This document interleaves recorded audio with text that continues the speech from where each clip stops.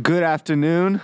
Welcome into the Howell-Stern Wednesday afternoon sports show here at Radio AM 1190. Buffs picked up a big win last Saturday, 28-21 over the Arizona State Sun Devils. They're currently 5-0.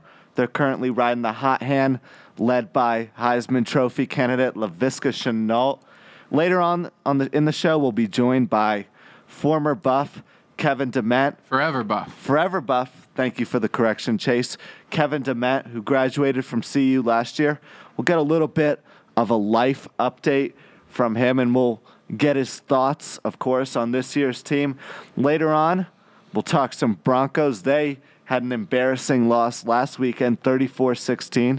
Could have been worse if Cortland Sutton didn't do his best DBB impression in taking down Marcus May when he returned an interception, 101 yards last weekend that would have made the score even worse than it looked.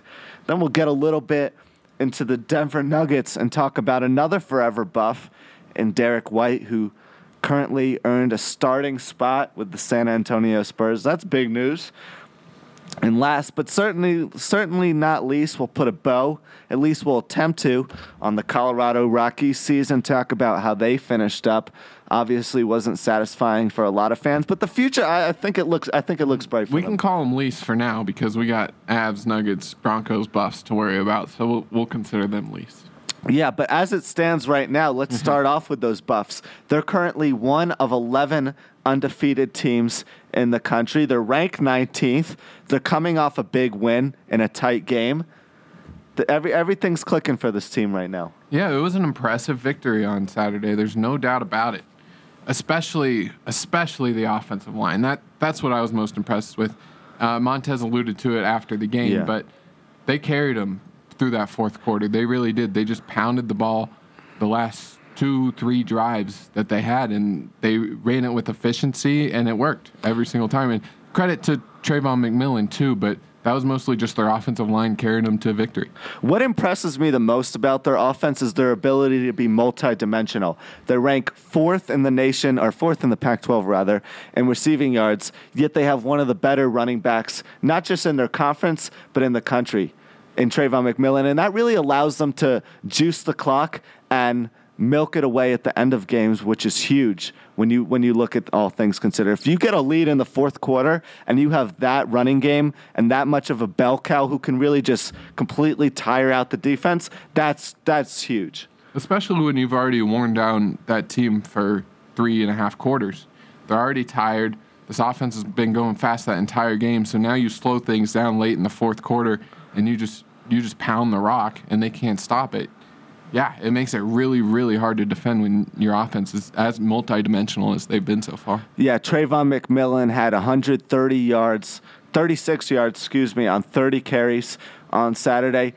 I hate to say it, but I don't really feel like Phillip Lindsay is completely missed right now. McMillan has done an exceptional job, not just filling that void, but playing the role that he was brought in to play.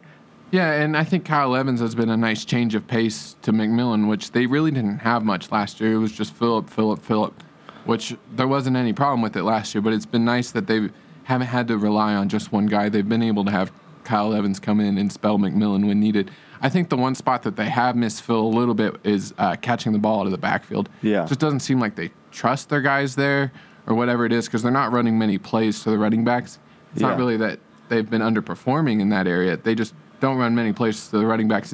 They're usually in there to pass protect on throwing plays. So last year they trusted Phil a lot catching the ball out of the backfield. We haven't really seen that at all. Yeah, I do want to comment on that, but with the number of pass catchers that the Buffs had, not just Shenault, but Tony Brown, KD Nixon, I don't really feel like they're missing that aspect of it. And keep in mind that they're running a lot of jet sweeps, a lot of plays that are so similar to catching the ball out of the backfield that I don't really feel that that's a huge void in this offense right now. Yeah, this offense is going at such a high pace, and pretty much everything is going right. So it's hard to critique, but that would be the one place that I would critique if I had to pick something.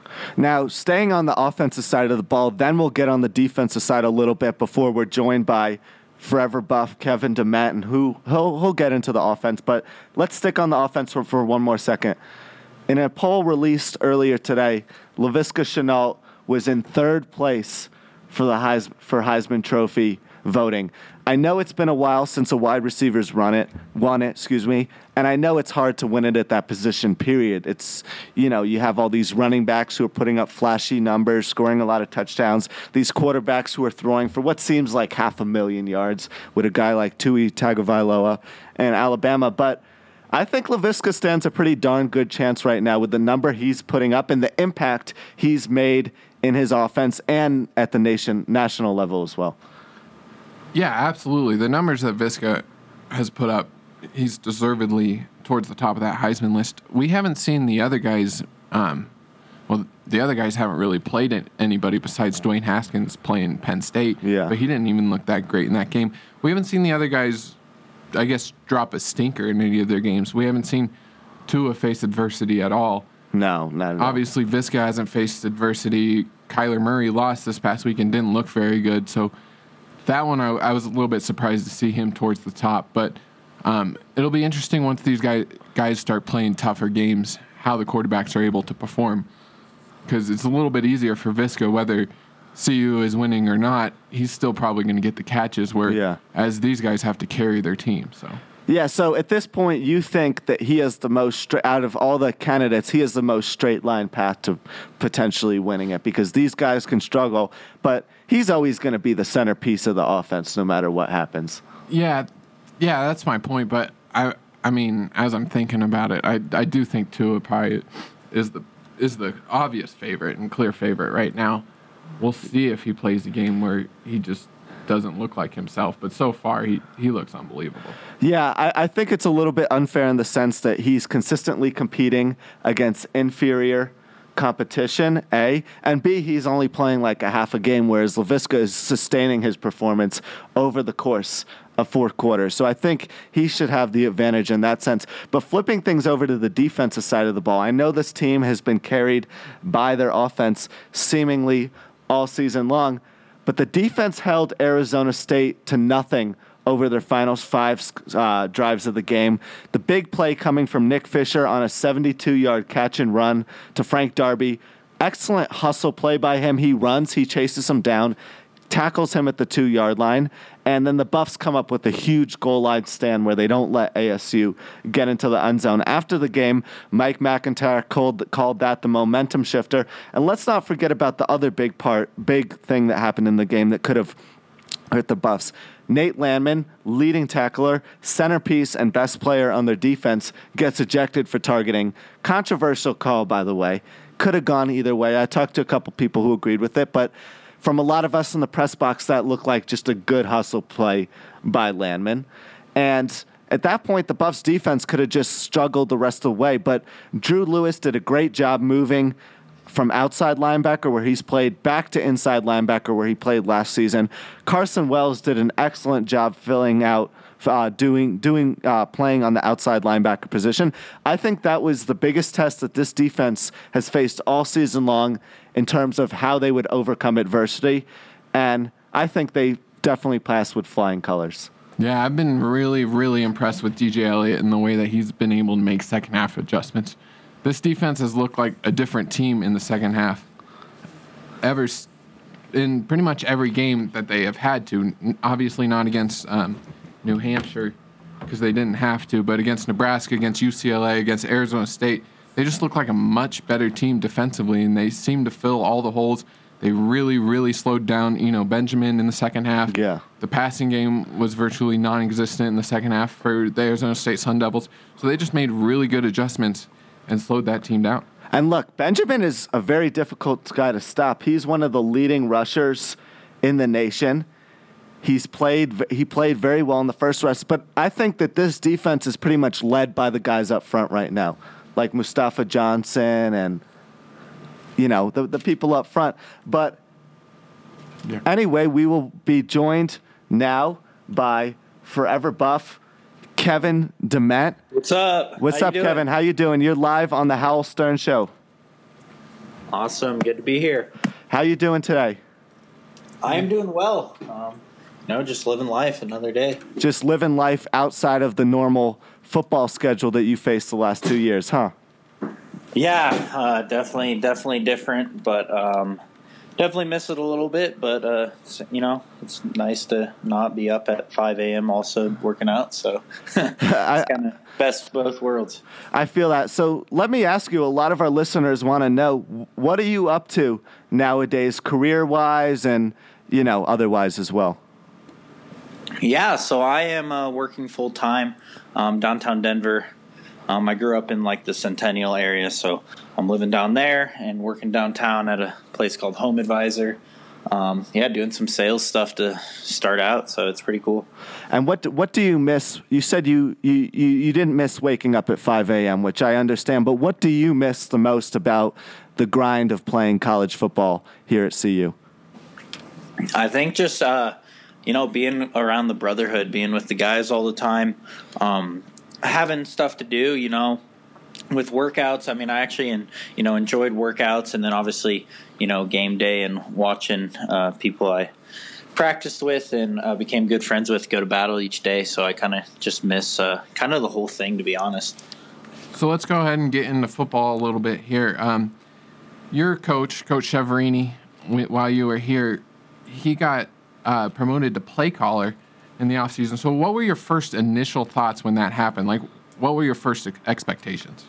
I thought it'd be great just because, like, the energy he brings, I knew he'd be, like, super aggressive, and I knew he, like, wanted that role forever. Last year he kind of shared that role, but I knew he wanted to, do it himself. He wanted to be able to control the offense completely, and I just knew it was going to be an exciting year as soon as he found out he got that role. So what's impressed you so much about the offense so far? I guess, like, the resiliency, even when they're not scoring, next drive they're going to. And then just, Viska's been amazing. Kind of knew he was going to do well, but then not only him, but just, anyone that fills in, Tony Brown, KD, Jay, all of them, not all of them really had that much experience besides Jay coming in this year. So just, people fitting in right away. It doesn't take them like 3 games to get used to it. They kind of get used to it right away. You got to watch Viska and KD practice every day last year. Was this something you saw coming? If I told you they were going to get off to this hard of a start a year ago, what would your thoughts be? I mean, if you told me the exact numbers, I'd be like, no way, just because, like, especially with Viska, no one expected that much. But I remember after one of the games last year, me and one of the other walk-on receivers kind of, like, looked at each other and were like, dude, Viska might be the best receiver on this team. And we kind of were just like, I can't believe how much of a freak he is. And then with KD, just, seeing how quick he was and stuff. And kind of, I think the biggest thing is they just aspire to be the best. They're never going to be satisfied. So I knew that with KD that he wanted to be the best. He wasn't going to settle for being second ever. I was kind of wondering about that because a lot of us that covered the team last year sort of knew that maybe the best receivers weren't starting every game. Was that kind of the feeling amongst some of you guys as well? Because you mentioned it a little bit there. All the guys that started last year, they were great receivers and great guys as well. They had performed in the past. It's not like people that were starting over Viska and Juwan and some of these other guys were not good players. All of them got a shot at the NFL and are still working there, so they were all good players. So I wouldn't say necessarily that the best players weren't playing. I would just say that there's a lot of talent and it's hard to work that out, especially with there's only so much you could see from a freshman with Viska and KD. If they're not starting, you can't see their full potential, but you definitely see that they were going to be great in the future. Looking at Steven Montez, what do you think's been the biggest key in him taking the next step in his performance, and what impact do you think Kurt Roper's had on all of that? I think he just understands the process now. Steven's he's one of like the greater guys to be around. He's always bringing a good attitude. He always wants to be the best. He's competitive and stuff, and I think he really just took a step back and started to work on the mental part of the game, which quarterbacks really need. And he definitely has taken a huge step up. he took a step up last year, but he took an even bigger step this year. And I think Kurt Roper, I didn't really know much about him when he got hired, but I started to, do some research and saw who he'd coach and stuff. And he just from talking with people, just sounds like he knows pretty much everything there is to know about the game. So he's told Steven, like, look, I've seen it all. If you listen to me, I'll help you be good. So I wanted to ask you about Juwann Winfree, because I'm sure you were probably pretty good friends with him when you were here. What are your thoughts on his injury, and do you think he can still come back this year and make an impact? Yeah, I can honestly say Juwann's probably the hardest worker I've ever been around. He never brought a bad attitude. He'd always be doing routes on his own, working out and stuff. He lives and breathes. He just lives and breathes football. That's like what he wants to do and what he's good at. And I think he could definitely come back. I mean, he's had injuries before. I mean, he had that bad knee injury, and then you saw what he did, against USC and some of the games last year when he came back. And this is the injury it seems like he's suffering right now is, something minor, but they just want him to be healthy. So I think he'll be back here. I don't know exactly when because I haven't talked to him, but I'm guessing a few games and he'll be ready to go. And I think he will have a chip on his shoulder, so he'll be even better than he was at the start of the year. I know CU's gotten off to a hot start here, but skeptics have said they haven't really played any great teams up to this point, aside from ASU, who's mediocre at best, seemingly so. But what are your predictions for this team the rest of the way? And do you smell any upsets the next 2 weeks? Yeah, I think this is. I think every year there's about 3 to 4. I mean, give or take a couple games that can go either way. I mean, last year we kind of had that too. Arizona State, UCLA, Arizona, all those games. I mean, we could have easily been an 8-win team, but we couldn't win those. And I think this team. I feel good about this team winning the close games.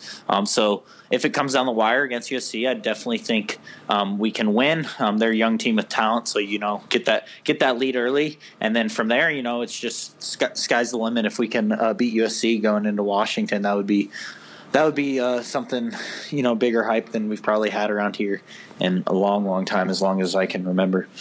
Yeah, you talk about the difference between last year's team and this year's team. What do you think that difference is? Because as you mentioned, last year's team struggled a lot in close games, but this year's team seems to have that brotherhood in the locker room. Do you think that's it, or is there something else involved? I think it's a little bit of both. I mean, I think we've recruited better talent, so obviously that helps. And then I think just, everyone enjoys each other, loves each other this year. I'm not saying that last year we didn't, but, something, just felt a little off. I mean, we had like kind of a mix of, young talent last year and like good veterans, and maybe it just didn't mesh as well. And I think this year, I think everyone just likes each other, and there's just everyone brings positive energy. All those guys, are active on social media and all that stuff. KD, Visca, all the young guys, they love what they do. And then, the older guys like Rick and Jay and Nick Fisher and all those guys are such good friends that it's kind of, just works well together. Coach McIntyre talked about before the season how he did a few more team building activities during spring ball and even into the summer. Do you think that was kind of the difference, or that this team just gels and the other team didn't? Yeah, I think it's both. I think that definitely helps. We did some team building exercises and stuff like that. Obviously, we work out together every day, but it sounds like they did more, not just football related outside. And I think that helps because it kind of helps you understand people, and it helps with like kind of that trust factor. So I think everyone just trusts each other this year and wants to play for the brother next to them. I mean, they don't want to let each other down. Kind of what we saw in 2016, where, that defense, anytime it was tough, they just all were such good friends. They didn't want to, let their brother down. What is the biggest thing you took away during your time playing CU that's going to stick with you throughout your life? I think just that you can do anything in life. I mean, I walked on there, so I knew I was going to CU. Just wanted to go there for school because I was a fan, since I can remember and stuff. So I think the biggest thing for me was you can do anything in life if you put your mind to it. And then also just that because being a student athlete is not easy, that, in the workplace and for even all the future athletes that are there right now, I mean, eventually you're going to be working something besides football for, 99% of people that that stuff just seems easy compared to what we did as a student athlete. Yeah, last question, Kevin, and then I'll let you go your way. But can you take us through that process of walking on and what that entails? It seems like you didn't really feel like this was something that was going to happen, and then you gave it a shot, and it just kind of worked out, and all the puzzle pieces fell into place. So can you talk about that a little bit? Yeah, so there's a few different ways. I mean, they recruit some guys out of high school and don't have scholarships. They tell them, like, hey, you can walk on, maybe earn a scholarship, come invite them to camp. And then you also have they do a little tryout, about twice a year, where that's what I ended up doing.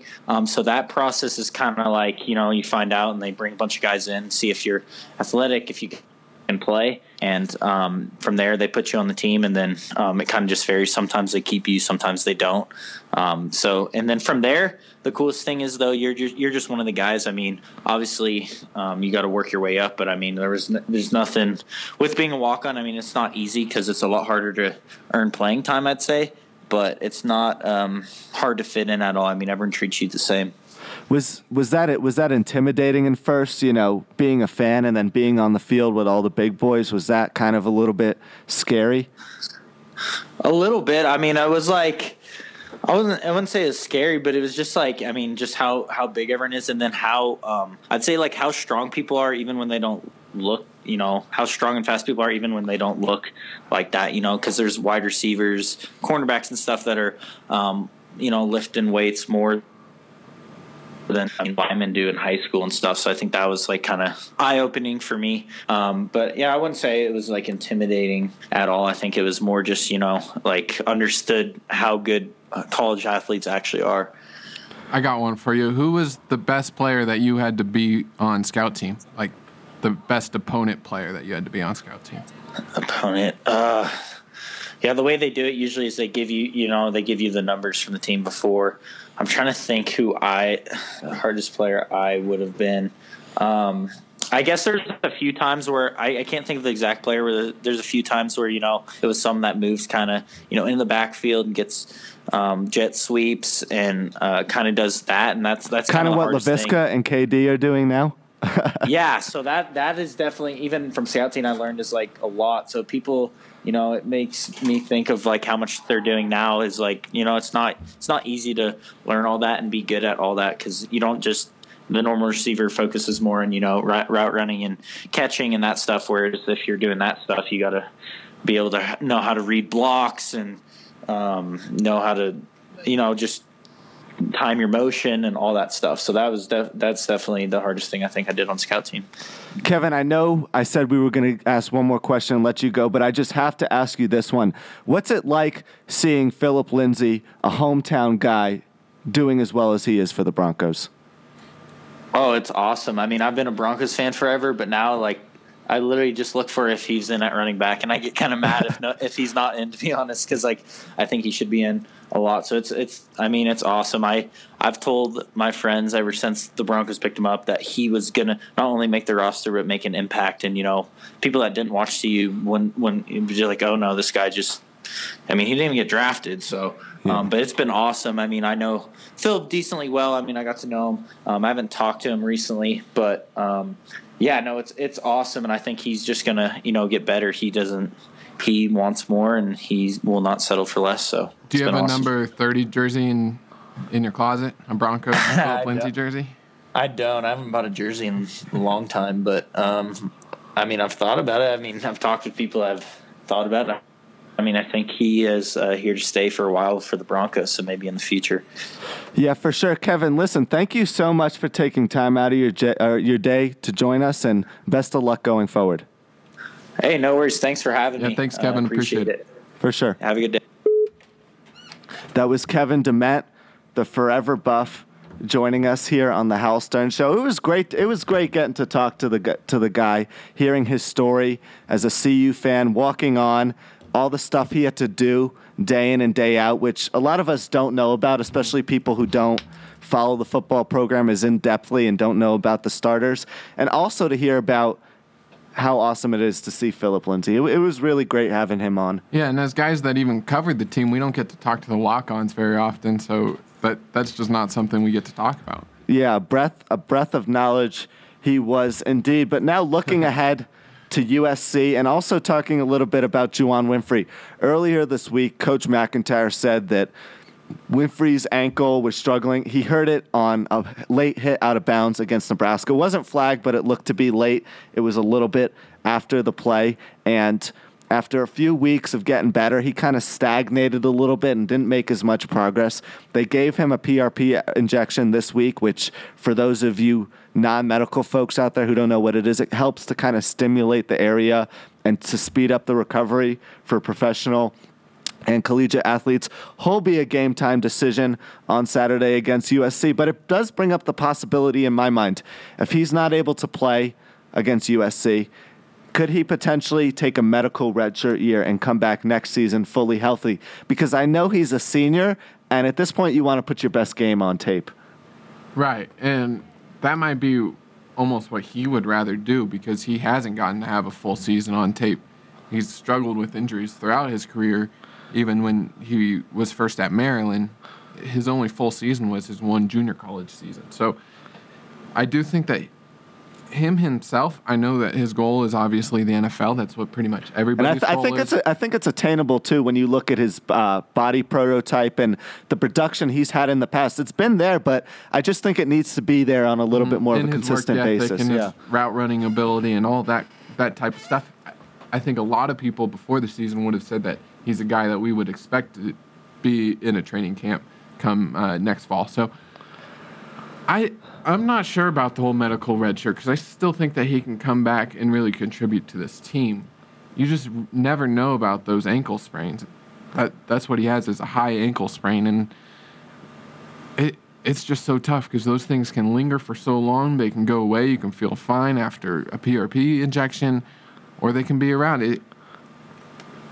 I'm not fully aware of Juwan's situation. I don't think he's going to be able to play this weekend from what I've heard. One of the other problems about this is McIntyre's pretty strict about if you don't practice, you can't play on Saturday. Yeah. He doesn't let a lot of guys not practice throughout the week and then be ready to go come game day. So Juwan's kind of had to force his hand a little bit and been trying to practice during the week so that he could be good to go on the weekend. And that's what's kind of bothered his ankle a little bit. So I don't think he's fully healthy yet. I still think they could utilize him if he is able to get fully healthy because he is the only impactful senior wide receiver that will leave after this year. You got Kabion Ento, who hasn't played that much, Jay McIntyre a little bit, but these guys are guys that aren't going to be a huge void next season. So it's not like they need him for next year, whereas in some situations they would need him for next year. I'm not sure if you medically redshirt him or not. That's an excellent point. There's the dilemma. Do you force your way back into the lineup and try to play through that injury? You might not be 100%, and you also might not be able to put your best game tape up on display as a senior, or do you try to take it slow and say, listen, I'm going to do this thing the right way. I want to save my best for last, so that's what scouts see. What do you do there? It's to me, it's a difficult dilemma. I would err on the side of trying to play through it simply because I think he's a very talented player. Playing next to a guy like Laviska and even KD now, I think that's going to help open up the field for him and have some one-on-one matchups, which he can succeed in. And he's a great blocker as well. I think the Buffs can use him in a lot of different ways. He can help the team, and he can potentially, put up close to what his best tape is. And listen, some scouts may say you weren't 100% healthy. Let's give you a chance in training camp and see what you can do. It's not all just about the numbers and your entire production. If you don't believe me, look at what happened to Isaiah last year. Right, and I kind of think that might be the most important point because if we get to the end of the season, he's only played in 4 games, let's just say, so he does have the ability to medically redshirt and come back, which you still have to put a waiver through the NCAA, so that isn't even a sure thing. But there is a possibility that some scouts have seen enough of him already and say, hey, you're still probably going to get a shot in the NFL if you get out right now. Someone will sign you as an undrafted free agent, and you will still be able to get to a training camp and try to prove yourself.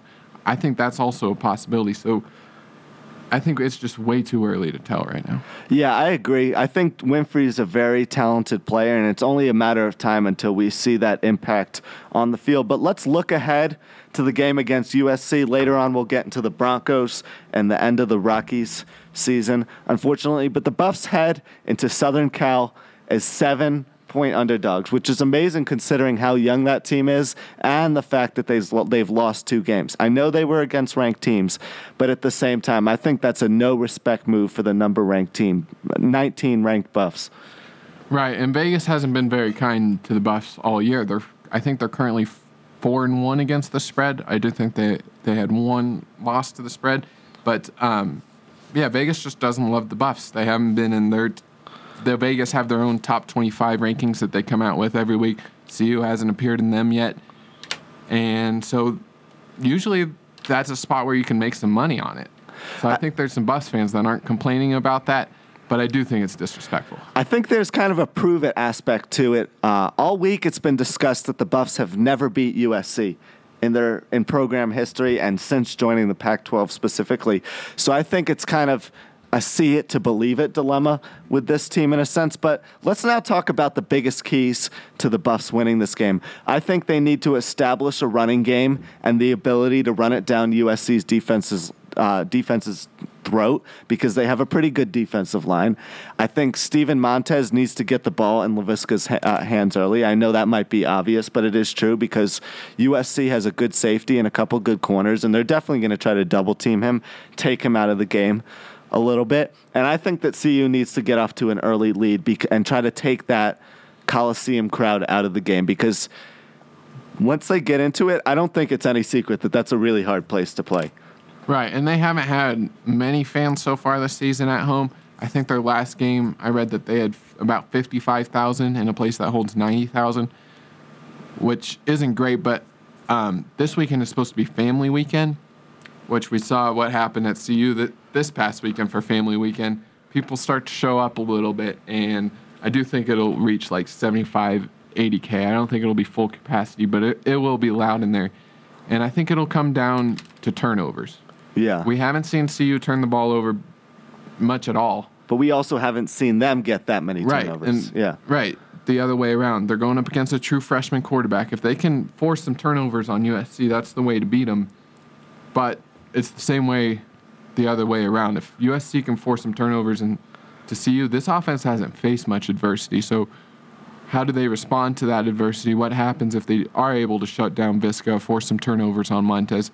Then you're looking at some problems.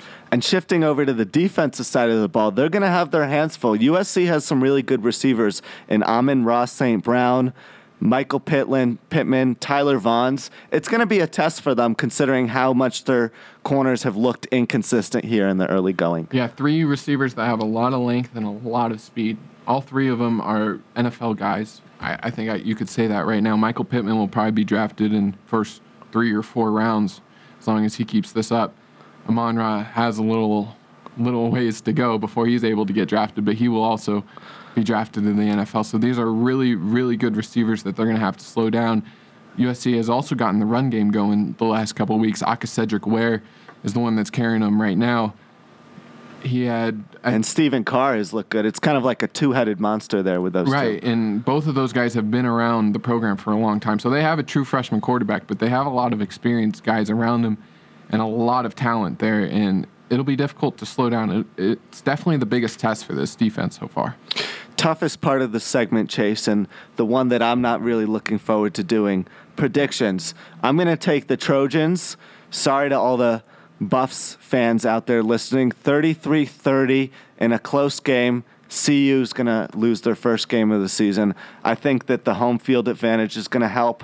I think that the defense's youth and their inconsistencies and trouble covering tall receivers, as we saw last weekend when N'Keal Harry is going to hurt, and their inability to come out of the gate and stop the run in the first half. Those are going to be the 3 deciding factors, and I'm taking the Trojans in a high-scoring affair.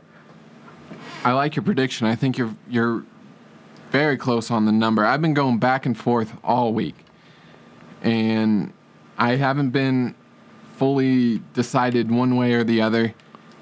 There's there's a couple factors here. CU obviously hasn't beaten USC in the history of the programs.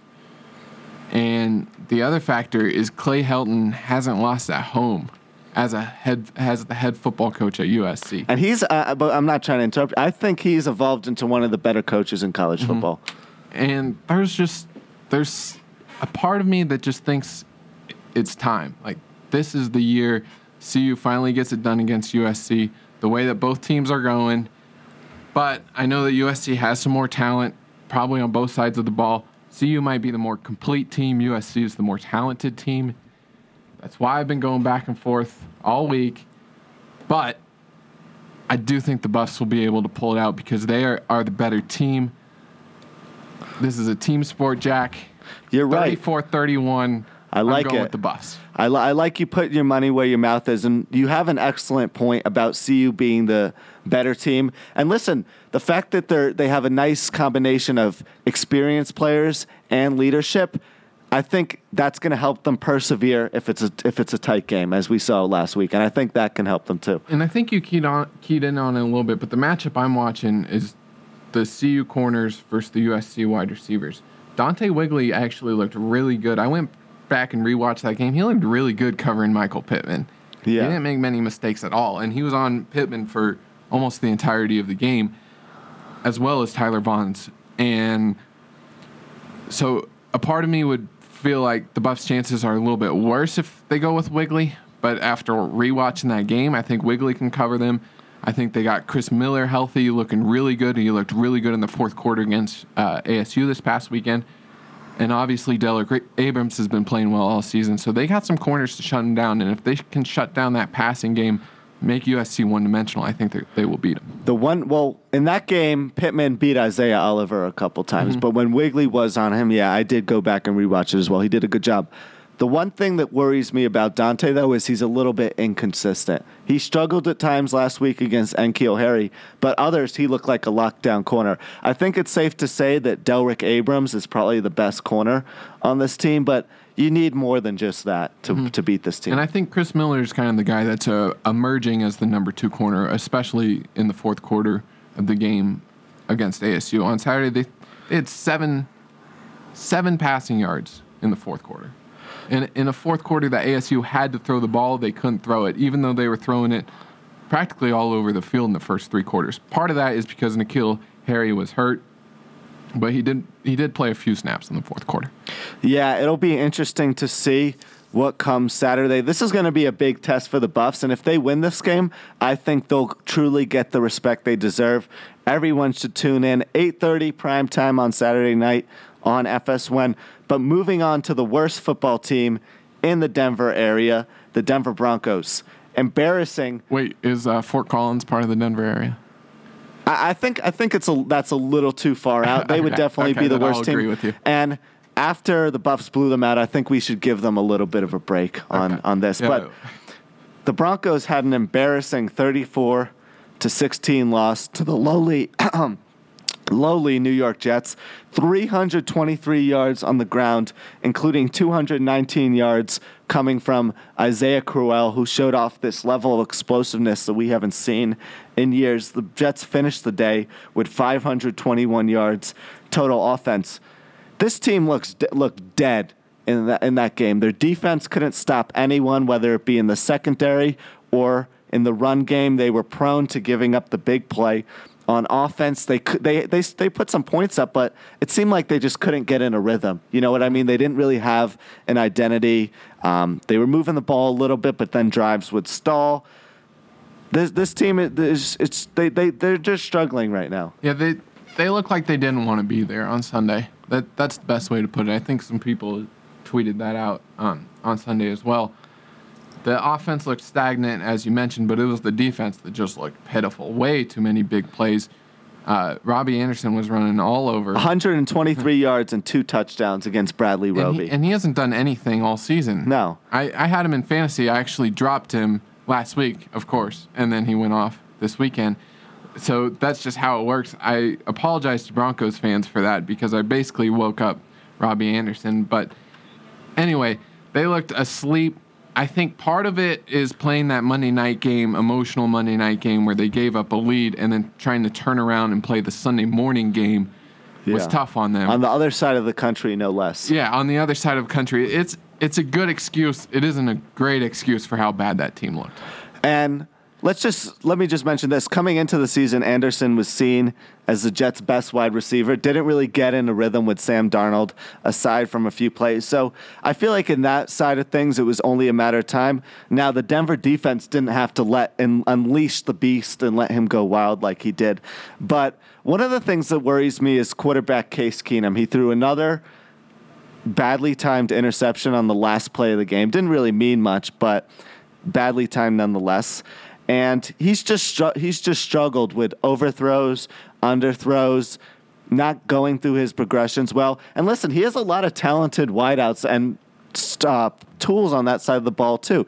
He has Sutton, Demaryius Thomas, who I know is in the later stage of his career but is still good, Emmanuel Sanders, Deshaun Hamilton. He has some pieces, but he can't get the ball in their hands.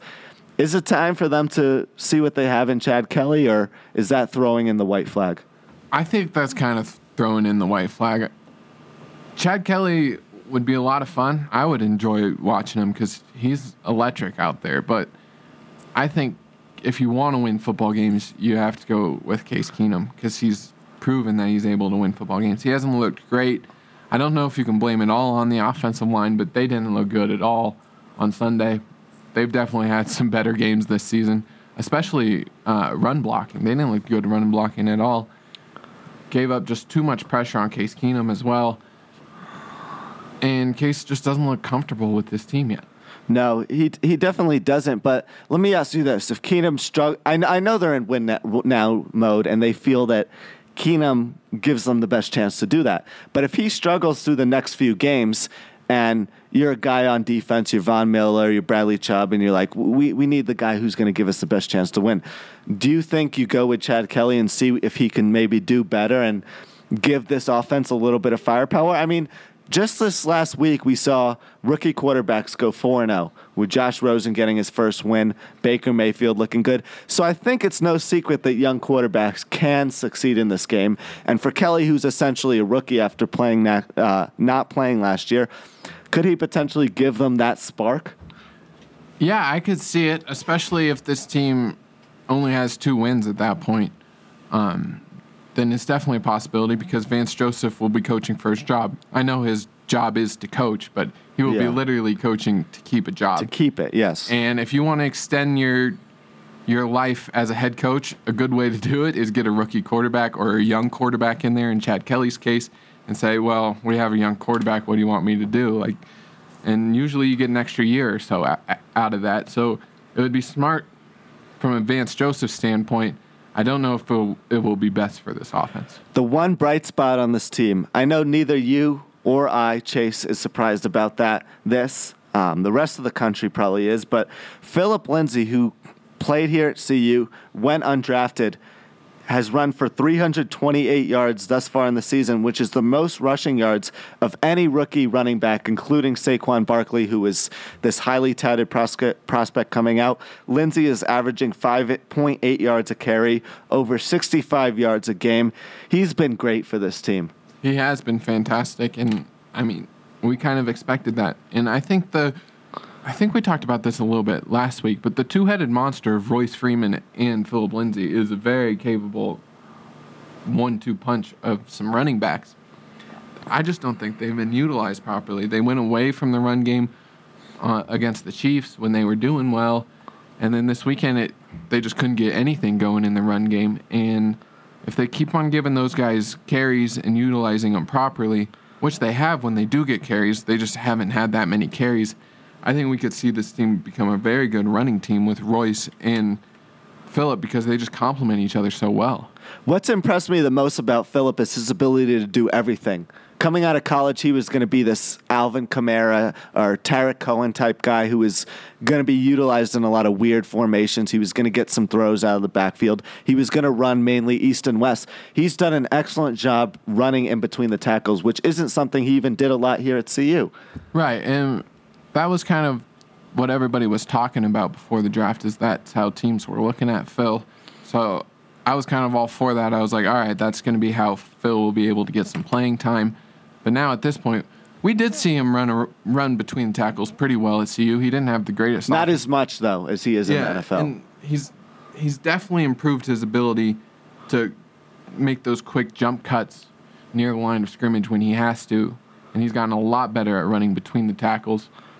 But we knew that he was pretty good at that.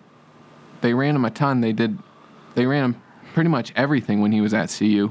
He did everything. So we kind of expected that if he was able to work his way up to the depth chart. But, yeah, I've been really impressed with the way that the Broncos have utilized him and really how much better he's gotten since he was at CU.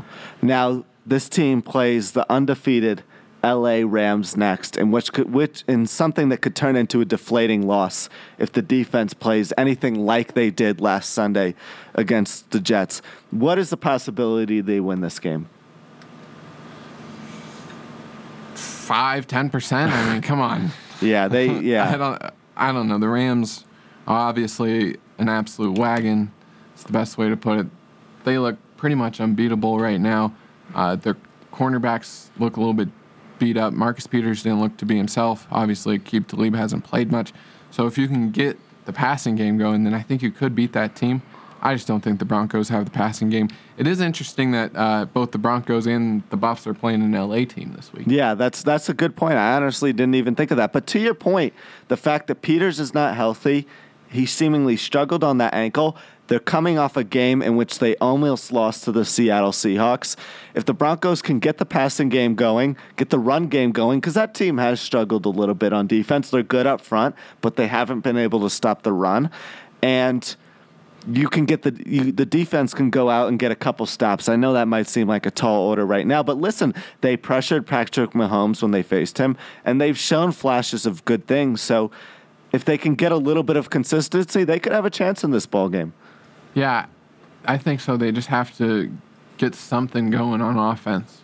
And if they're able to put up points and match the LA Rams, it will obviously have to be a shootout. That's the only way you can beat the Rams. You're not going to beat them 7-3 or anything like that. So they will have to get some points on the board, which is something that we haven't really seen from them so far this year. But I do think the offense is capable of it if Case Keenum can get his receivers going. Yeah, this will be a good football weekend in the Denver area with the Broncos playing. But the one team here that is no longer playing, the Colorado Rockies. Yeah, I know. Chase and I last week said we hoped that we'd be still talking about them, but unfortunately, they only scored 2 runs in the NLDS, got outscored 13-2 by the Milwaukee Brewers. Seemingly both couldn't get the big hit at all when they had men on base, and couldn't really hit, period. Nolan Arenado, Trevor Story, DJ LeMahieu, the big guns, struggled mightily. It was just a sad ending to a promising season for this team. Yeah, you aren't going to beat many teams if you can't hit the baseball. I mean, it was just tough to watch for pretty much that entire series, because every time the Rockies were on offense, usually that's your time for hope. And there was no hope. No. I think part of it, though, is just in the sheer fact that in the postseason, you face off against better pitching than you do in the regular season, especially when you're facing a Milwaukee Brewers team that is very selective with that, with who they run out there to the hill, and they throw the bullpen a lot of innings, and they have such a talented bullpen. I have to imagine it's just a little bit harder to get in a good rhythm. Yeah, the bullpen definitely caused problems in Game 1 in the bullpen game, and then when they were able to come in relief. But Jhoulys Chacin and Wade Miley aren't intimidating guys. They're guys that you should be able to hit a few baseballs off of, and they just couldn't do that. And I wasn't as surprised that they weren't able to do it in Milwaukee, but they weren't able to do it at Coors Field either. Yeah, they got embarrassed in the one home game. If you can't do it on the road and you can't do it at home, you just aren't going to beat many teams. I don't think the pitching that they went up against was the best that they would have seen all playoffs. I do think the Brewers' bullpen is probably the best bullpen in baseball right now. But when they were dealing with their starting pitchers, they should know how to hit off with Jhoulys Chacin. A lot of those guys played with him when he was on the Rockies. Yeah, well, the Rockies' starting pitching was pretty good for the most part, especially when considering that you had Tyler Anderson and Antonio Sensatella going in games 2 and 1 respectively. Those are guys who were inconsistent all season and showed up for the postseason. And German Marquez, who had one of the best Septembers in the entire major leagues, was great as well. So I think that's the one silver lining in this situation. Yeah, and these guys are going to be around for a pretty long time. Marquez, Freeland, Senzatella will be around for a while. Even Tyler Anderson will be around for at least next year. So that is probably the one bright spot of it. But Jeff Bridich has to make a lot of moves to get this team ready for next year. Speaking of Bridich, I think the future could be bright for this team when you look at the fact that they tied the LA Dodgers for the division, and that came down to a couple blown games by the bullpen at the beginning of the season and a couple of rough stretches at the plate at the end. I think this team is not far away from winning the division going forward. My question is, what moves do you think they have to make? I think they need to get a better hitting catcher. One, because that helps beef up the lineup, a guy like JT Realmuto, and they need to get another right-handed reliever in the bullpen to fill the void that they thought Brian Shaw was going to be in. Yeah, I think any type of reliever in the bullpen, left-handed or right-handed, they didn't have a left-hander that they could rely on. Jake McGee was unreliable, and obviously Chris Russin was unreliable too. He did come in and pitch pretty well in the playoffs, but he was unreliable pretty much the entirety of the season. So they definitely need relief pitchers. Adam Ottavino is going to be a free agent. I don't know what you do with that. You're going to have to either pay him big money or let him walk. Yeah. And if you let him walk, there goes your one reliever that you were able to rely on for the entirety of this season. So they have to figure out what they want to do with relief pitching. And then you go to second base, where DJ LeMahieu might be gone. Seems like he's going to be gone. Will most likely be gone. Yeah.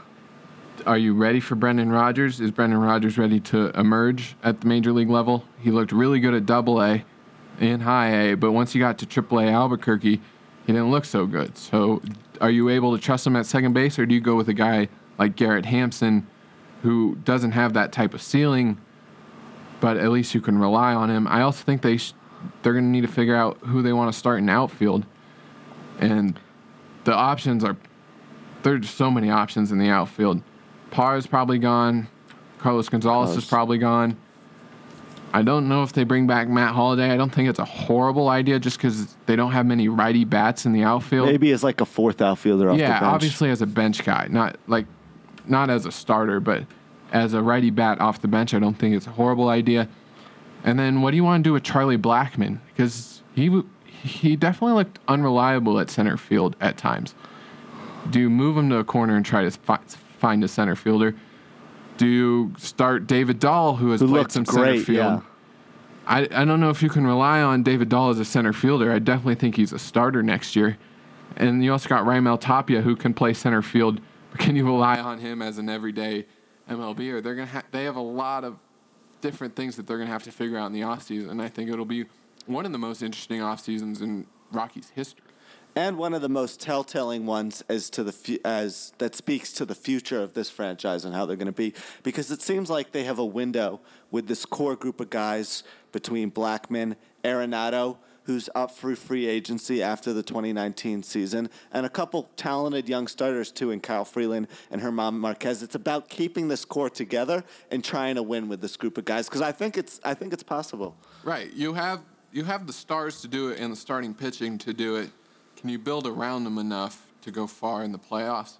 And Bridich hasn't been proven to do that yet. Is he able to do it this offseason? Will be a big question.